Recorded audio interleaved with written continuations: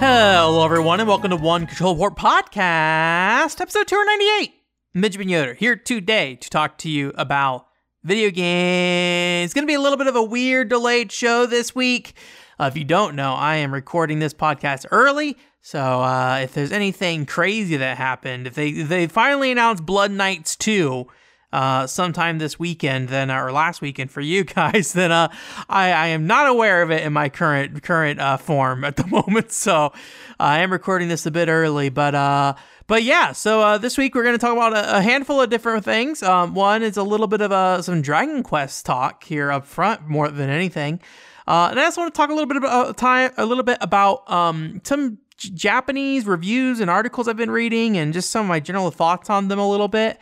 And then, what else is there? Some small announcements as well. We got a couple announcements I wanted to bring up at the end of the show. One I have hopefully maybe a longer conversation about. We'll see. I don't know. We'll see if I have thoughts on it. I have notes down here that say I have thoughts, but it's related to, yet another Square Enix live service game shut down and a Limited Run game release that's tempting for me, but we'll see. You know my feelings on Limited Run games. If you don't know, I will reiterate them once we get there. So, yeah. So, when you're hearing this, I will have done my panel at Level Up Expo. So if you came to it, thanks so much for coming. If you are waiting for it, hopefully the recording turned out. And if it turned out well, then I'll go ahead and get that posted and uploaded on the One Control Port Plus channel. So you should be able to see that coming up here in the near future. Again, if it works out, I am from the past. I have not even done it yet, so we'll see if it's actually successful. I always worry about technical issues and things like that, but so far all of them have been pretty good for the most part. They've all at least worked as well as I was hoping it would, given the equipment I have and some of the faults with that equipment kind of thing too. So the other thing though, so if you don't remember last week, I mentioned the fact that this podcast was going to be happening early. And I talked about maybe I was going to do a Dragon Quest Champions podcast episode where I talked about the Dragon Quest Battle Royale. And while I'm not doing that today, I did do a video for that, and that actually went up last week. So surprise, surprise, that is on the One Control Port Plus channel as well, because it is a unscripted video. So if you are interested in my thoughts about that beta test for Dragon Quest Champions, go check that out. Again, that is on the One Control Port Plus channel. So yeah, it was a very kind of quick and dirty video in some ways. I wanted to go ahead and get my thoughts out there. I didn't look to see if there were a lot of other English language impressions, but I did see that 4Gamer and Inside Games in Japan also had put some impressions up online. I saw somebody uploaded a video as well of it too on YouTube. So anyways, give my full kind of breakdown there. It was a weird thing to record though, unfortunately, because it is a touchscreen only video game, and because of that, I had to plug it into my HDMI capture card using a screen mirror, which is not as clean as doing a Samsung DeX mode, where basically you are just outputting a dedicated screen to the monitor you're on. So it's when I was playing Final Fantasy VII The First Soldier, it was almost like I was running a separate PC kind of thing. And so you just launched the app from there and you could play it with the controller and things like that. But in the case of Dragon Quest Champions, I had to play it on the actual phone. And yeah, it was just kind of weird to record. And my phone, I have an S21 Plus, I believe is what it's called. The resolution's weird on it, and unfortunately that just means the resolution's weird on the actual video too, because I can't set it to 1920 by 1080 or something like that. So it stinks, but I did what I could with it, and I think it looks fine for the most part. So it had a nice little textured background for my Dragon Quest logo. So yeah, but anyways, so that aside, that is there. If you want to check that out, please do so. So one thing I actually looked at real quick, and this is kind of a weird drop in here. So, I have talked recently about going to Japan.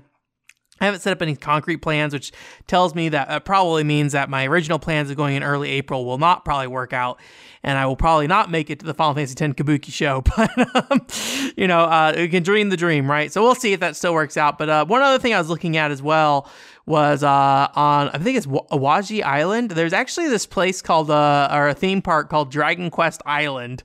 And I was noticing it again. Like, I'd seen it a long time ago. I forget when they first showed it off. It may have been like something they opened up like right as like COVID happened. And then so they closed it right back down. But they're actually like launching a new event, I think, in February. Not that it matters to me, right? I'm just, going there for the first time. But it looks like, pretty close to like, I think I've heard before like the Hogwarts thing at like Universal. You get like a fake magic wand. You could interact with things in the environment. I think like the Mario Bro,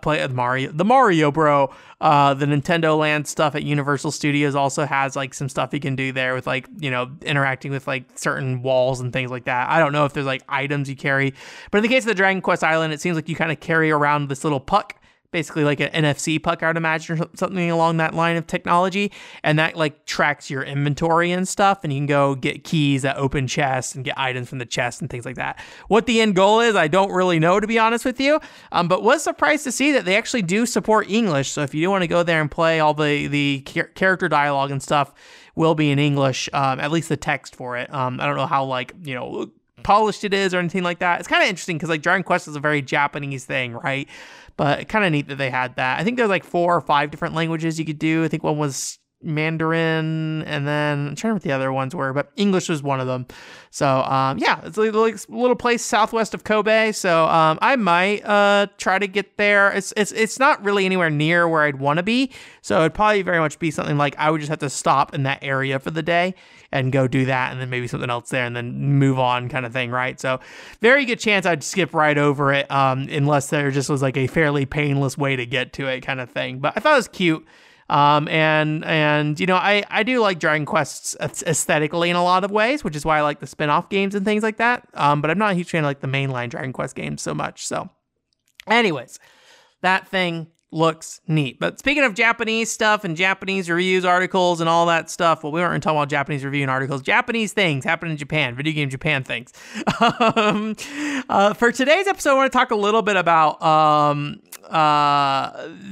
some of the like Japanese articles I read or I've been reading. So I don't know how much I've talked about this. So when I do news like research before the show, what I do is I have like a Feedly set up, and so I have various like RSS feeds that feed news to me from different websites, and the list has actually gotten quite a bit small in recent years. I really should probably find some more outlets, but like Siliconera's on there.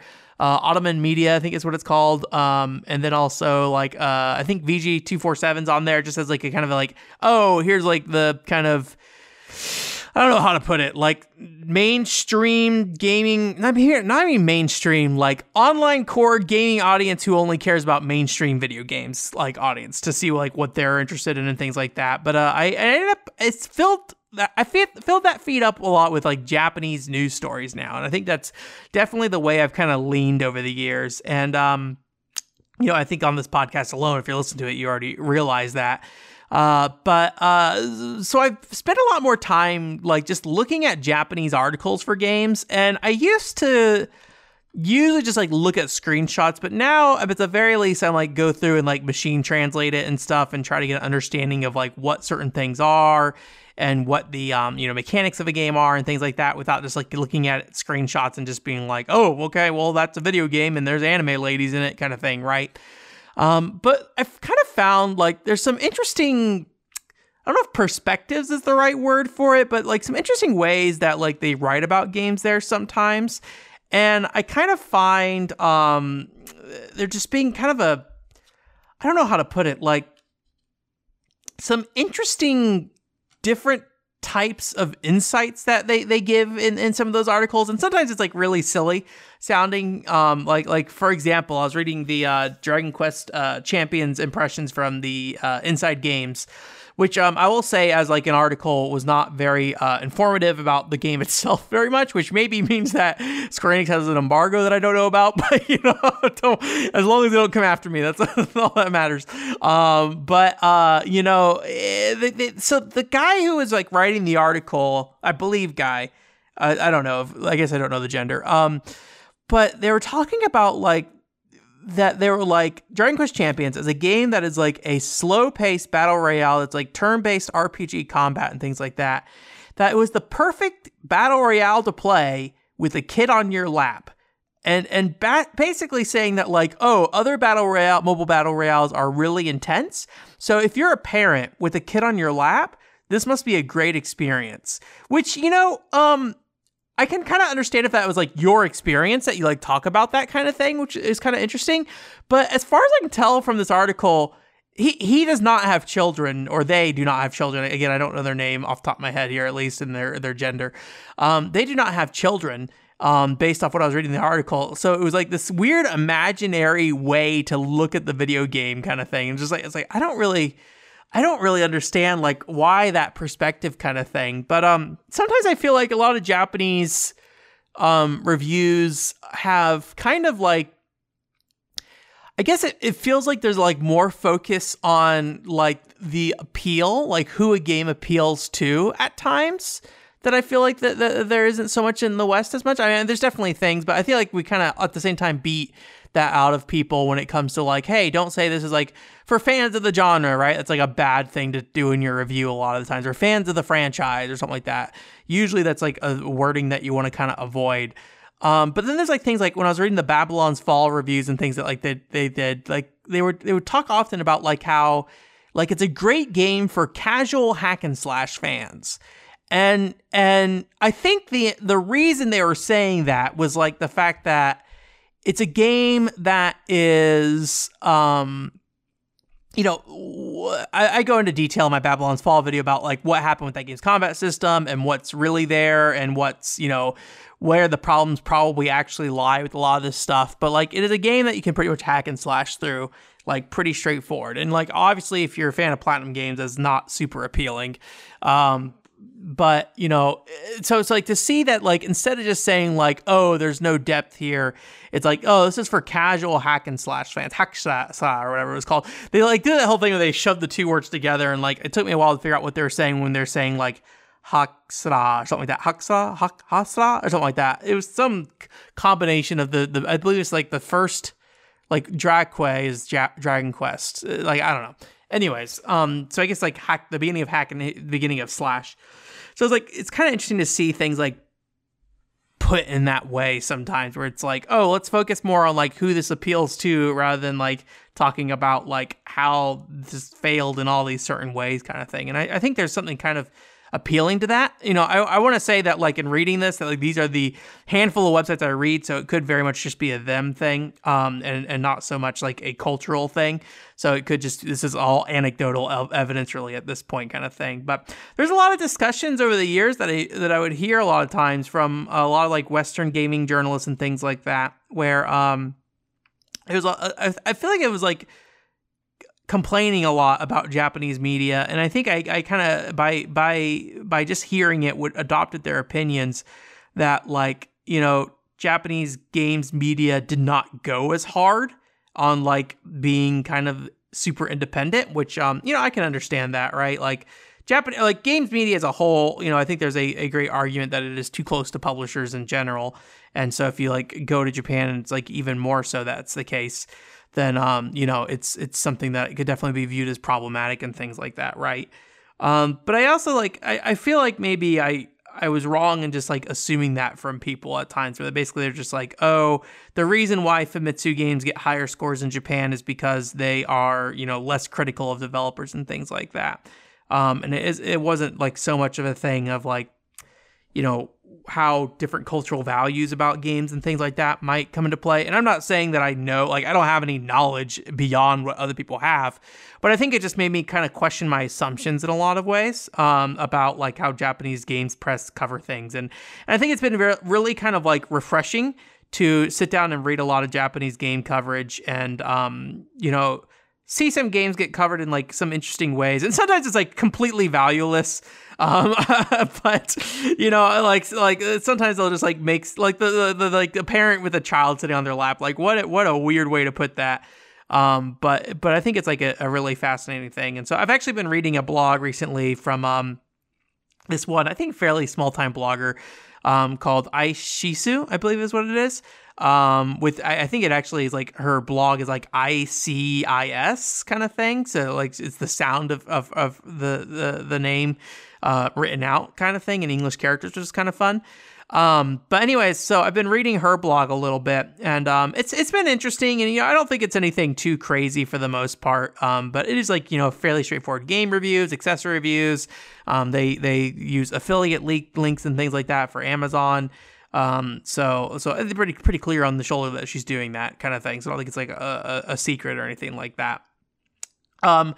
But it is kind of like interesting to see like the different statements that kind of come up in those reviews at times, like where like Horizon Zero Dawn, like one of the bullet points was like, this is a game for bow lovers is basically what it translated to. Again, all this is machine translation. So all very subject to being, not actually accurate to what's being said. But it was like an interesting thing. It's like a game for bow lovers. And then also every single game she reviews has a camera inversion section. So like, when you list out like key facts about a game, if you're just trying to get some points across without like filling up the page.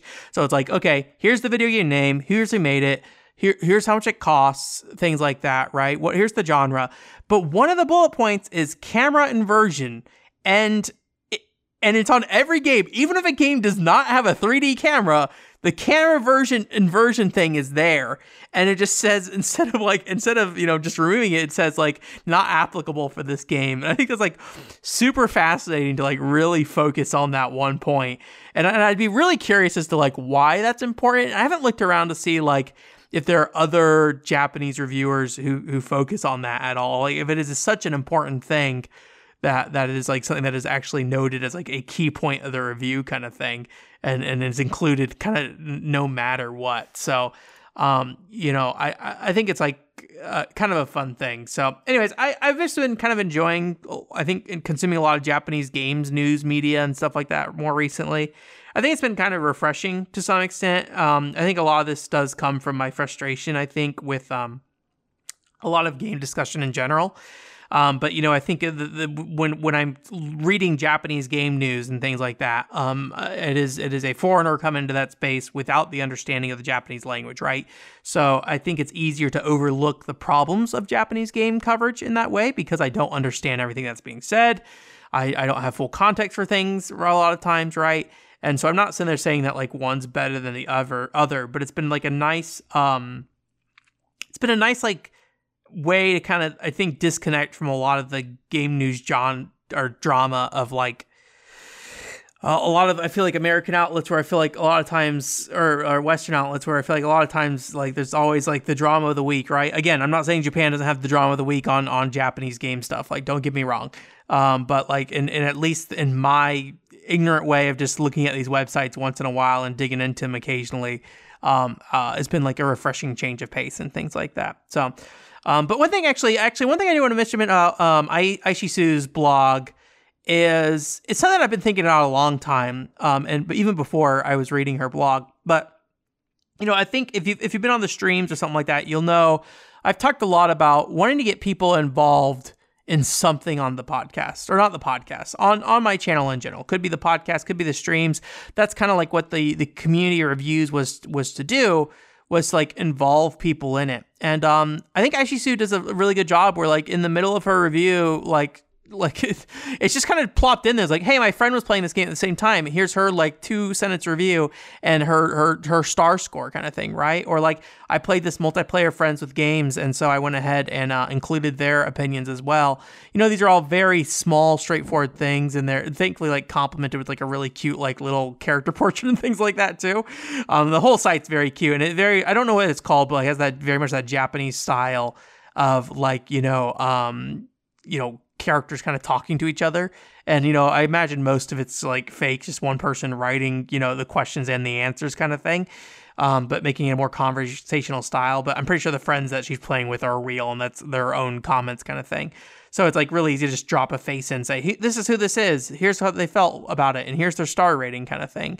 And I think that's like a really cute, fun way to kind of integrate that kind of stuff. But, I think it's the challenge with me is that like, I think most of the time when I am trying to encourage conversations about games, I feel like I'm trying to encourage a conversation that is deeper than just, is this a good game? Is this a bad game?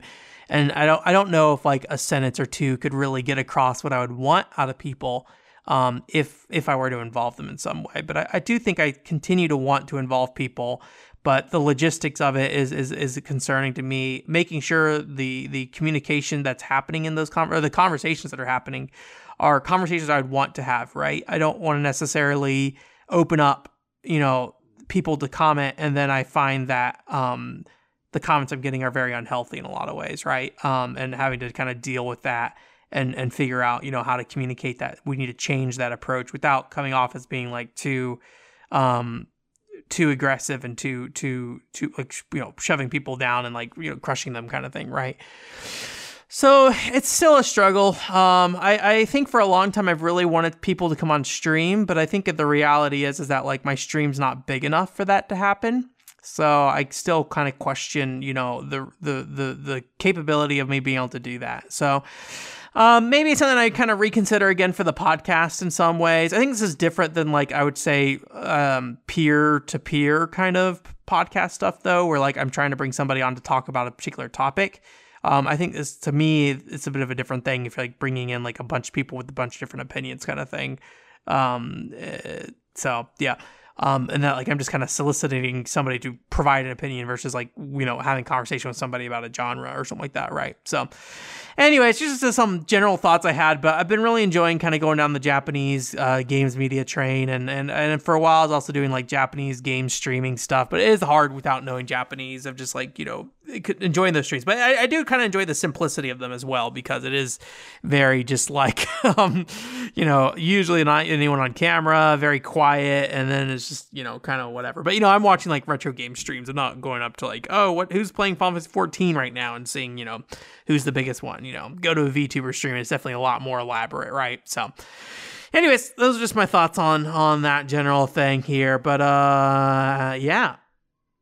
It's time. It's time for Jillian's input, though. Jillian is going to ask questions right now of me, and the question is one that I think is going to be pretty quick to answer for the most part, but I tried to change it a little bit. Maybe not change it a little bit. I tried to think like make alternate answers, because I feel like my current answers are actually kind of boring. So Jillian asked us the question of, what's a cheap game you really love? And if you know me, the reality is I mostly buy most of my games cheap, to be honest, unless I'm particularly going on my way to support you for the game you put out kind of thing. I'm usually looking for a deal. Well, maybe I shouldn't say a deal. I did that whole presentation at the what's it called? KomoriCon, that was like, don't look for deals. I'm looking for things that I think are worth their value to try. And a lot of the times I'm approaching things that I do not know much about. And so the value that I'm willing to pay to try is often very low. So I do spend a lot of time paying, $3, $5, $8 for video games, probably more around $5 to $8 in recent years. Pretty much since like 2020, I feel like everything's at least $5, more likely $8 though. At least here locally in Las Vegas kind of thing. So, but Wii is definitely kind of the big one, but I talk your ears off about Wii all the time. So I'm going to put that to the side here. Another one that we talked about recently, so I'm not going to actually, add it, is I really like that Cinnamon Roll game. That was a real fun game. It's really cute and fun.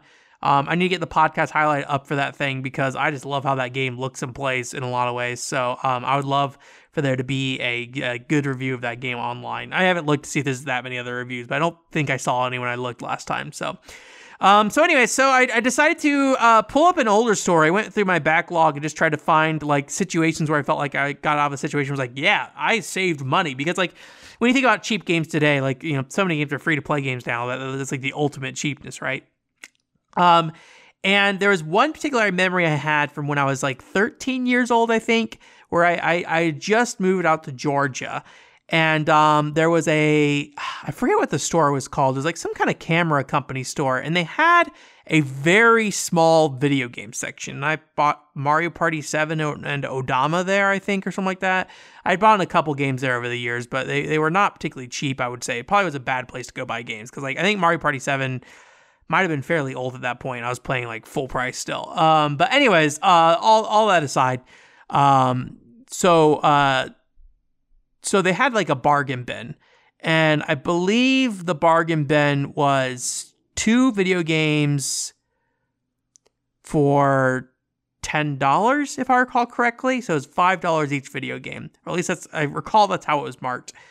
And the two video games I picked up was Tony Hawk's Underground and Dark Cloud. However, at that time, even $5 was pretty standard for the type of game I was buying a lot of times that day. But what was even cheaper was the fact that they rung it up wrong, and and it was $5 for two games instead of $10. So I got them for $2.50 each. Brand new sealed copies. I believe Dark Cloud's a greatest hits version. I don't know about Tony Hawk Underground. I think that was a black label. But yeah, I mean, look, I'm not the biggest fan of Dark Cloud. I do super respect Dark Cloud for what it is. I don't know how people feel about that game in the modern day. It's very cute in a lot of ways, though. It feels like one of those early PS2 games that just has kind of like an otherworldly feel, and like the same way that like Evergrace does in some ways, where like there's a weird amount of detail, but also it didn't really like get that far away from the more like, I'd say, low budget mystical approach that a lot of like PS1 games felt like they had at times. I don't know what Dark Cloud's budget was, but it definitely doesn't feel like the most like polished experience. And I think it is fairly early PS2 game. So, but I still enjoyed it, even though like I did not understand how to play that game. I did not know there was crafting in that video game, basically, until I beat the game and it was like, oh, there's crafting in this game, which if you play Dark Cloud, you know crafting is kind of the thing in that video game. So I definitely put myself through some trouble getting through that game without crafting. But Tony Hawk Underground was a great video game, right? I can't remember for sure, but I believe it's like the first Tony Hawk game where you can get off the board and like walk around, and there's like a story mode and stuff like that. And I super appreciate the story mode. Thought that was super fun. I love sports games with story modes. I think that like makes it way more exciting and interesting to go through than just like a generic campaign mode that feels more like a, fantasy football kind of thing, right? But I really like that game a lot, and I seem to recall like the stage design just being really good and stuff. So I adored Tony Hawk Underground, and really enjoyed it. So that's probably the one of the first games I felt like I got a deal, even if I did maybe get a better deal than I was expecting to. So anyways, hopefully that's a good answer. I think those were two fun games, though. My Dark Cloud game got sun damage, though, so the spine is like a big red instead of like a normal red. It's like a faded red now. So I don't know about Tony Hawk Underground. There's definitely I think it was Metal Gear Solid Twin Snakes. I think the spine for that on mine is also sun damaged as well. So you used to have a window right by my video games, and just stuff happens, right? Stuff happens. I need to probably like I've been here for so long at this current apartment that I probably should have gotten like some kind of UV protection thing, but here we are today. So thank you again, Jillian, for your question. I appreciate it, and yeah. Look forward to Jillian's question next week. So yeah, still haven't really figured out if I want to open up questions again outside of Jillian. But if you do want to ask questions, feel free to reach out. Happy to answer them. So, and a quick reminder that I do have the Ko-fi page open. I'm still trying to figure out what exactly to do with that thing. But if you want to support me, you can feel free to go donate there, or schedule a monthly donation as well if you'd like to as well. But completely open for you to donate whatever you want. Got two news stories here to shut down the show with. Shut down the show, baby. Well, the first one here is a little bit of a frustration on my part, unfortunately. But, I'm going to try not to stress about it too much. Limited Run Games announced that they are doing a physical copy for Shin-Chan, Me, and the Professor on Summer Vacation, The Endless 7 Days Journey. What a long title that is. If you don't know, this is that Shin-Chan game that's developed by the Attack of the Friday Monsters and Boku no Natsuyo. I don't know how to pronounce it. The My Summer Vacation series that Sony used to do. And but it's a Shin-Chan version of it, and I generally heard pretty good things about it. And I really wanted to try it out. And last August, I passed on it because Xenoblade Chronicles 3, and then found out later it's like, oh, there's no physical. Well, that means maybe next year I'll go ahead and pick it up whenever it comes out. And then so Limited Run Games getting it means that I wouldn't be able to look at it this year either, because the physical would be probably not shipped to me until next year. So unfortunately, it's a little bit of frustration for me, but I believe they're accepting pre-orders starting on the 21st. So if you do want to go buy that physical copy, you can. I think I might just settle with the fact that I might just get a digital copy. So I just really I don't want to buy that and then want to play it and then sit there and be like, well, it's a year until I get it. I really don't like that limited run business model thing, but I've complained enough about limited run as a whole in the past, so I'm going to leave that be. But I feel like anytime Limited Run Games ends up as the publishing partner for any of these video games, I get very disappointed.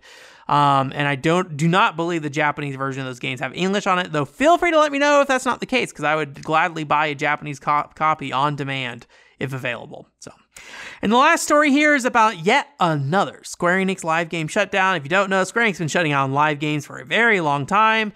But in the last year in particular, it's been pretty bad. I don't think they've had any successful live games that they launched in the last year. And another non-successful live game for them is Echoes of Mana, which launched in May 2023 and is now, launched in April 2022 and will be ending in May 2023, unfortunately. So I don't know anything about this game. I did not know that it even existed. But I did have a discussion with a friend that was kind of interesting that mentioned the fact that, like, hey, does this hurt people's faith in live games or Square Enix live games specifically, right? If Square Enix is shutting down games every 12 months, like why would you invest money into something that's temporary like this, right? And I think that's totally valid. Like, obviously, you can still play the game and have a great time with it. That's what I do with live games, and it doesn't change that you can or can't play those games, right?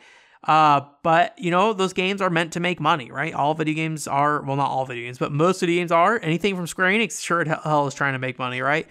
And it's just, you know, it's an interesting question of, like, do people feel burned by it at all? And I think, you know, it's been a little bit more higher profile recently. There's been a lot of other live game services shutting down as well. I think largely probably due to the economy and, you know, the kind of the recession fears in the future. I feel like that's probably what's driving a lot of these live games to get kind of wrapped up. But yeah, I think it's a great question, and I don't know what the answer is to that, honestly. But when I was playing Final Fantasy VII: The First Soldier, when that game shut down, there were definitely multiple people in that Discord chat that mentioned the fact that they paid thousands of dollars on that video game. And, you know, it sucks in a lot of ways. I think there's a great question to be had about, you know, whether or not, you know, companies are responsible for people kind of irresponsibly spending that amount of money with them. If, you know, government's responsible, or if it's a personal responsibility, right? I think there's many layers you could look at that. And you know, I think in some ways, for me personally, I look at it as similar to like gambling addictions. And, I think we probably need to look at, protections that we at least give to gambling addicts, right? I would think that would probably be the bare minimum that we should probably do. Because I do think that, I mean, I think it's pretty clear that this kind of stuff typically like is intended to scratch the gambling part of your brain. But, you know, it's hard to say. You know, I know in Europe they've had some regulations around that stuff, and that's like straight up Nintendo's just like, well, we just won't do business in your area kind of thing, right? So, you know, there's definitely some frustration there with that kind of stuff. So I don't know how you protect people with that kind of thing, right? And, you know, I don't know who's supposed to protect people and what the right answer is to that. But I think it's an interesting conversation at the very least. But rest in peace, guys and gals who spent a lot of money on First Soldier, though.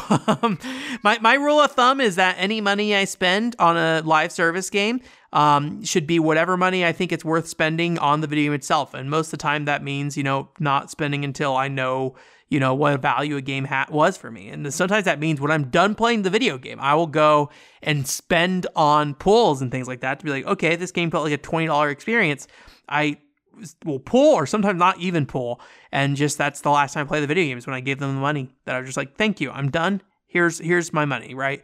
And I think that's like one of the best ways you can handle those experiences is just figure out what a game is worth to you. And if you're going to pay money while you're actively playing, like a smarter person probably would, you know, kind of keep track of like what you're paying and what you think that experience is worth, because I think it's very easy to let that stuff get out of control if you're not watching that stuff, right? So I think we all are very bad about, you know, being able to let small costs add up, right? It's like the convenience store issue that you have with like gas stations, things like that, right? So anyways, that's it for this week's. That is, I'm going to say words correctly today. That is this week's podcast. Thank you so much for coming. Like I said, the panel, I'll try to get that up sometime in the near future here, but if you did not go see it, go check out my Dragon Quest Champions video that I put up last week. The other thing I did not mention this at the start of the show, I did a Valentine's Day stream, where I played Shooting Heart, a Dojin game based off the romantic adventure game called Two Heart.